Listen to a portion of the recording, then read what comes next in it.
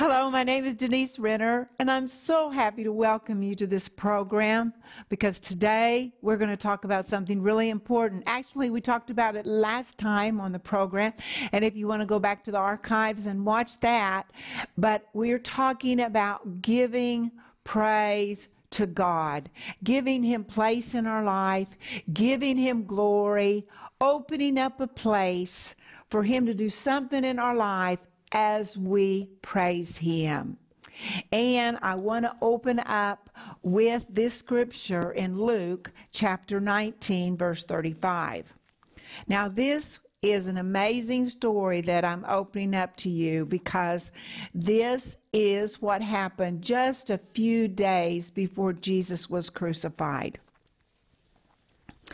And it says that the disciples, they bring a donkey to Jesus, and the people, they throw their clothes on the ground. They throw their clothes on the donkey, and we'll start with verse 36.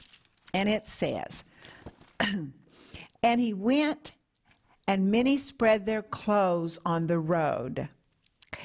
Then, as he was now drawing near the descent of Mount of Olives, the whole multitude of disciples began to rejoice and to praise God with a loud voice for all the mighty works they had seen, saying, Blessed is the King who comes in the name of the Lord, peace in heaven and glory in the highest. And so all these people, they're all screaming and they're praising God. And it says they do it with a loud voice. And so you can kind of just imagine this scene. Jesus is seated on this donkey, and he's going down the street. And all the people are praising him and praising him and praising him. And now they're taking their coats off, and they're putting their coats on the ground so that he can pass over them. It's just quite a scene. But something happens that interrupts the praise. And not only were the praisers there, but the Pharisees were there. And in verse 39 it says, Teacher, rebuke your disciples. So, in other words, these Pharisees were saying, stop this praising. We don't like this. You do what we say. But Jesus says something, and this is so amazing what Jesus says. And we don't have this in any other place in the Bible. And it says, Jesus said, I tell you that if these, meaning these people, keep silent, the stones would immediately cry out. Jesus was saying, this moment is so important for every man, for his redemption to be purchased. I will become the sacrifice lamb, and their sins will be forever paid for.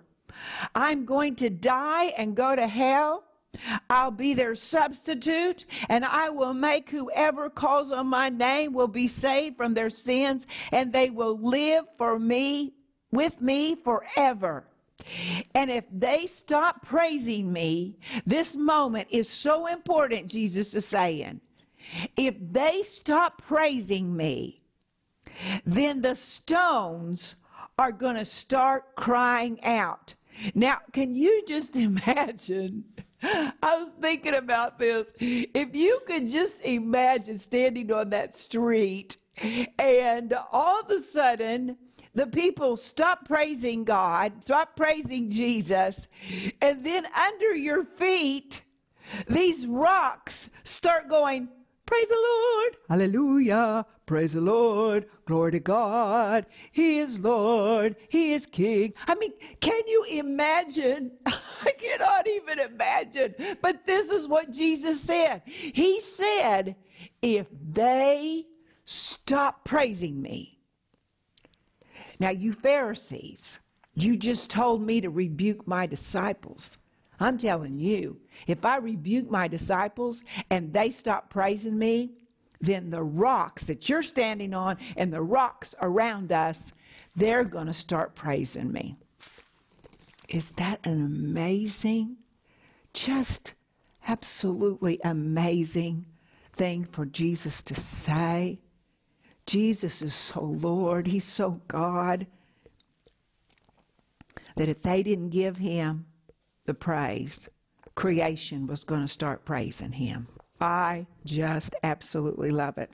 Well, so when I was studying this, I thought, how important is it that we praise him?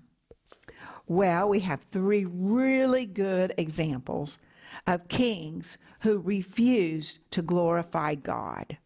And God had something to say about it. And this is in Daniel chapter 5. And if you can, I want you to turn there because it would be really good for your eyes to see this. Okay, this is Daniel chapter 5, and it's verse 20. And this is talking about King Nebuchadnezzar. Now, I believe Nebuchadnezzar is going to be in heaven, but because God was always trying to reveal himself to him. I mean, when he threw the 3 Hebrew children into the fire, Jesus came into the fire. He saved them. They didn't even smell like smoke. The king said, King Nebuchadnezzar, didn't I throw 3 into the fire? But I see a 4th man. I see one walking around, and he looks like the Son of God. So God was reaching out to Nebuchadnezzar. Well, Nebuchadnezzar got a little self-deceived, and he started praising his own self again and giving full glory to his own self and not to God. And verse 20 of chapter 5 says, and this is Daniel speaking. But when his heart was lifted up and his spirit was hardened with pride, he was disposed from his kingly throne, and they took his glory from him. So we see that, this king who thought he was everything, that all the glory should go to him, when he didn't glorify God, God had something to say about it. And he took his glory from him for a while. And this King Nebuchadnezzar, he became like a beast, and he lived outside and he ate grass, and we don't know how long, but he did this, and he lost his mind for a time. Okay, well, that's pretty severe if for that king not to give glory to God. Let's look at another king. This is also a Babylonian king, and it is also in chapter 5 of Daniel, and this is King Belshazzar. Well, King Belshazzar, he was having a big party. He'd taken the vessels out of the holy temple, and they were drinking wine, and it was his concubines and his servants. They're having a big party, and they're using these holy vessels that were in the temple of God. And God does not like this. And so God, he writes, the Bible says he writes with his finger a message on the wall. And we see it in verse 25 of chapter 5. And it says, many, many tekel upharsin. And that means that, I'll shorten it, but that means that you have been found in the balance and that your kingdom is going to be taken from you. Well, when Belshazzar sees this writing on the wall, look what it says about him. It says in verse 6 of chapter 5, then the king's countenance, after he saw this writing on the wall, then the king's countenance changed, and his thoughts troubled him, so that the joints in his hips were loosened, and his knees knocked against each other. And then the king starts crying out, who can tell me what this means? Help! Who can tell me what this means? And then his wife said, well, there's a man named Daniel, and he's said to interpret things. So they called on Daniel. All right, and then Daniel, Daniel said to the king, in verse 23, he said, and the God who holds your breath in his hand, we talked about that on our last program, you have not glorified. And it also says, and owns all your ways, you have not glorified. You see, God noticed, he noticed in Nebuchadnezzar that Nebuchadnezzar didn't give him glory. Now he notices in Belshazzar that this king did not give him glory, but was giving glory and receiving glory to himself. So God notices. So you may be saying, well, but that's the Old Testament. What about the New Testament? Well, look at Acts chapter 12. I want you to go there if you can, because this was not just in the Old Testament. This was in the New Testament also. And this has to do with King Herod. So I'll read, and it says in verse 21 of Acts chapter 12. So on a set day, Herod arrayed himself in royal apparel, so he's looking really good, and he sat on his throne, and he gave an oration to them. So King Herod, he gives this big speech, okay? And he looks really good on his throne. And the people kept shouting in verse 22, the voice of a God and not of a man. And then look at verse 23. Then immediately an angel of the Lord struck him because he did not give glory to God, and he was eaten by worms and died. Now, friend, I think we've got three really good examples of how God feels about when kings don't give glory to God. Nebuchadnezzar, he lost his kingdom for a while. He lost his mind. He lived outside like a beast and ate grass. Belshazzar, he was scared to death by the writing on the wall, which meant that his kingdom was going to be taken from him. That very night he was killed and his kingdom was taken from him. We see Herod. He was taking glory to himself and not giving glory to God. The angel of the Lord struck him, and he was eaten with worms. Well, what can we learn from these stories? God sees who gives him glory.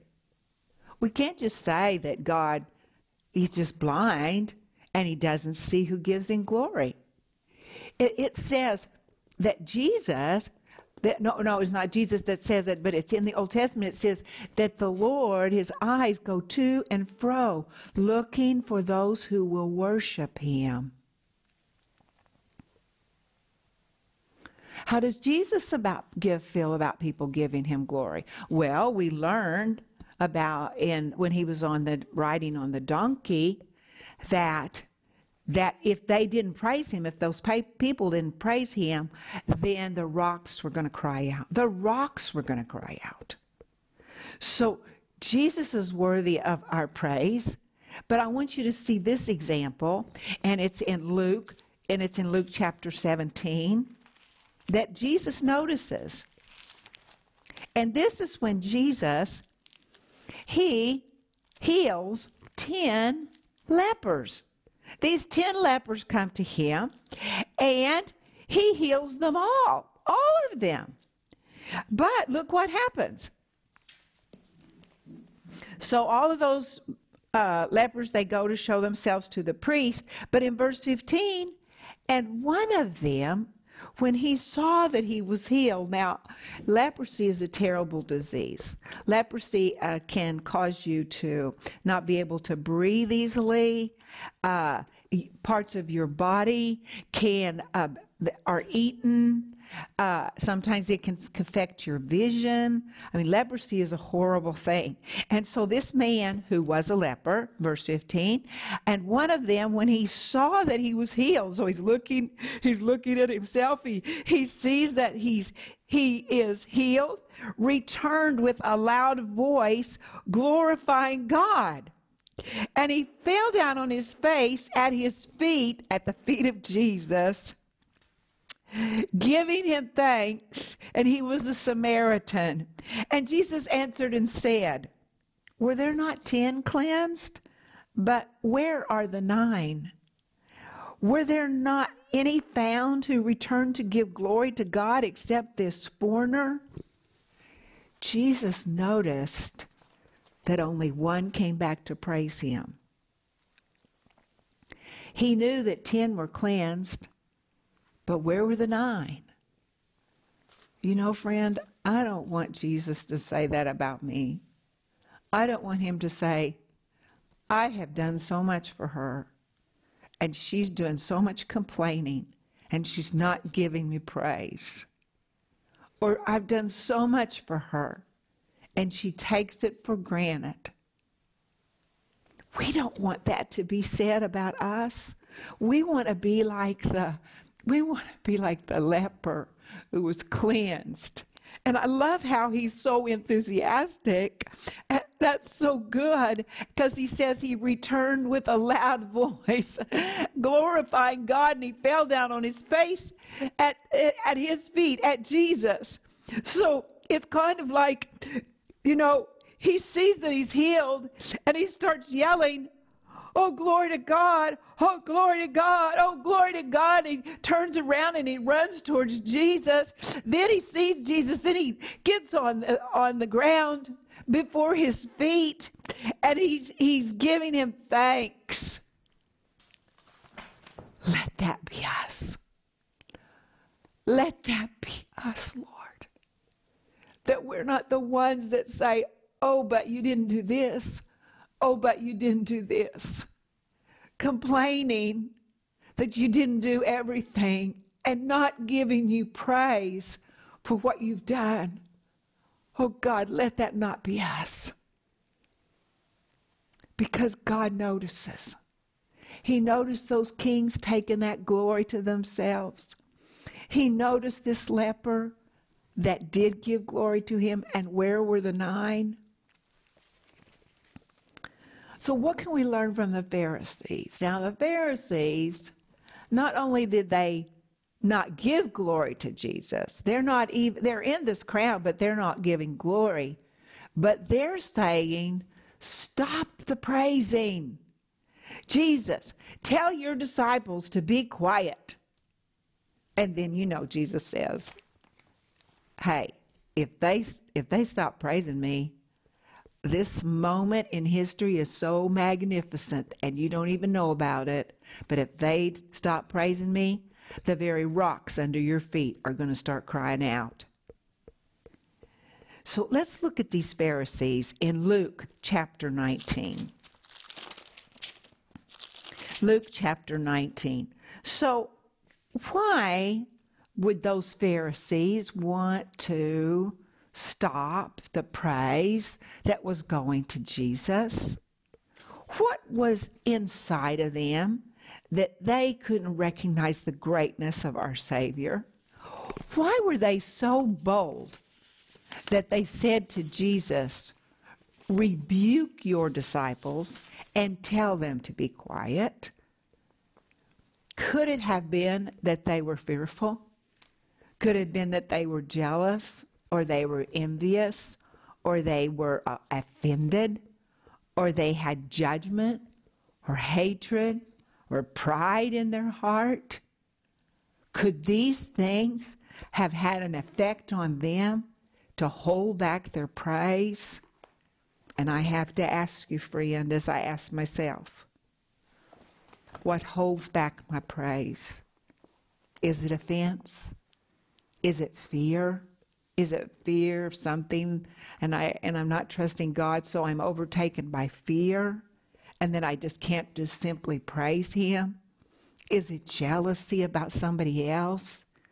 Is it envy? We got to search our heart and say, God, if I'm not praising you, why am I not praising you? And I want to read you something that's in the Passion Translation. And it's Psalm 19, And it's talking about the Word of God. And it's verse 10. And it says, the rarest treasures of life are found in His truth. That's why I prize God's Word like others prize the finest gold. Nothing brings the soul such sweetness as seeking His living words, for they warn us, talking about the Word of God, His servants, and keep us from following the wicked way, giving a lifetime guarantee, great success to every obedient person. Without this revelation light, how would I ever detect the waywardness of my own heart? Lord, forgive my hidden flaws whenever you find them. Keep cleansing me, God, and keep me from secret selfish sins. May they never rule over me.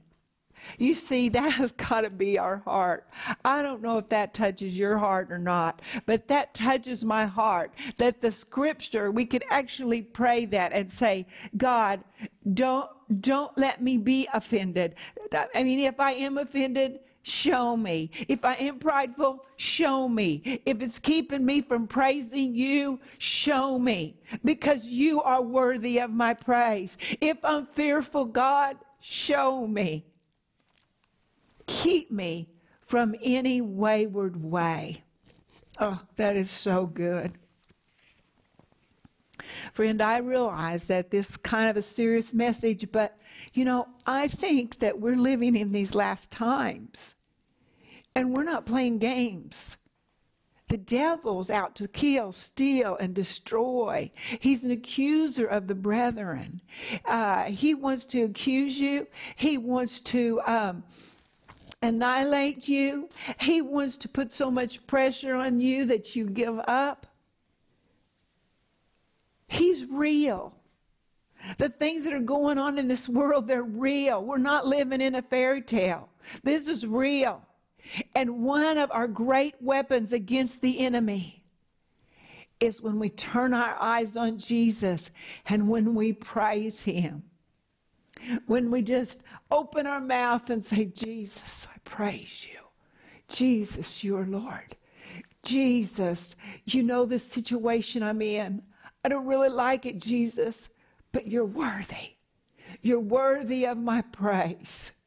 Lord, I thank you for everything you've given me. Lord, help me not be forgetful. Help me not to take for granted all the great things that you've done in my life. I remember, God, when you saved me. I remember, God, when you healed me. I praise you for it. To have this kind of conversation with Him, always reminding ourselves to praise Him. Because when we praise Him, the Bible says it steals the enemy. So for us to be strong in these last days, we've got to use this weapon of praise. Just to say, Lord, you are worthy. Lord, I praise you. Lord, I lift up my hands to you as an evening sacrifice. You see, God sees it. God sees it. He sees it. He saw those lepers, those 9 lepers that did not come back and praise Him. We have recorded in Scripture for thousands of years the leper who did come back and praise Him. I want to have that attitude. And friend, I've come to you today because I want to encourage you that you and I, is He worthy? Yes, He's worthy. But we have a weapon against the enemy, which is going to help us be strong in these last days, to praise the Lord. When we praise Him, as I said on the program before this, we give Him glory. If you need to go to the archives and watch that, please do. We make a place for Him. We glorify Him when we praise Him. When we praise Him, we acknowledge Him. The Bible says in the Word of God that he that comes to God, it's actually Hebrews chapter 11, verse 6, that he who comes to God must believe that he is, and that he's a rewarder of them who diligently seek him. That's about praising him. That's about acknowledging him. And when we acknowledge him, he's a rewarder. Oh, friend, there's nothing we can lose if we just take time to give our praise outwardly to him. Well, that is my message to you today. And I hope you found encouragement in it, strength. Let me know. Let me hear from you. And it's been a pleasure to be with you. And I'll see you next time.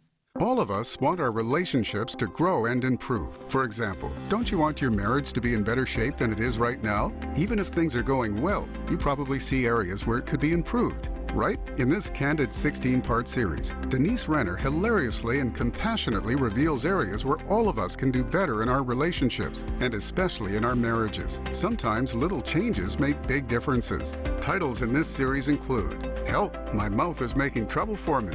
Who is in control here, my mouth or me? I thought I was supposed to change it.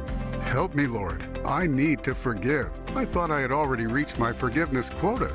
Rick Renner says, this series is so awesome. Every person will laugh their way to transformation as Denise candidly addresses areas where we can all improve. This life-changing 16-part series is available in digital or physical formats, starting at just $25. We are also offering you Denise's companion book, Who Stole Cinderella, for just $15. With genuine warmth and candor, Denise recounts the journey of her own struggles in marriage and the unique insights she learned along the way to attaining emotional health and happiness. Your life will be enriched by biblical wisdom as Denise sheds light on your path to happily ever after and shows you right where to begin again if you've lost your way.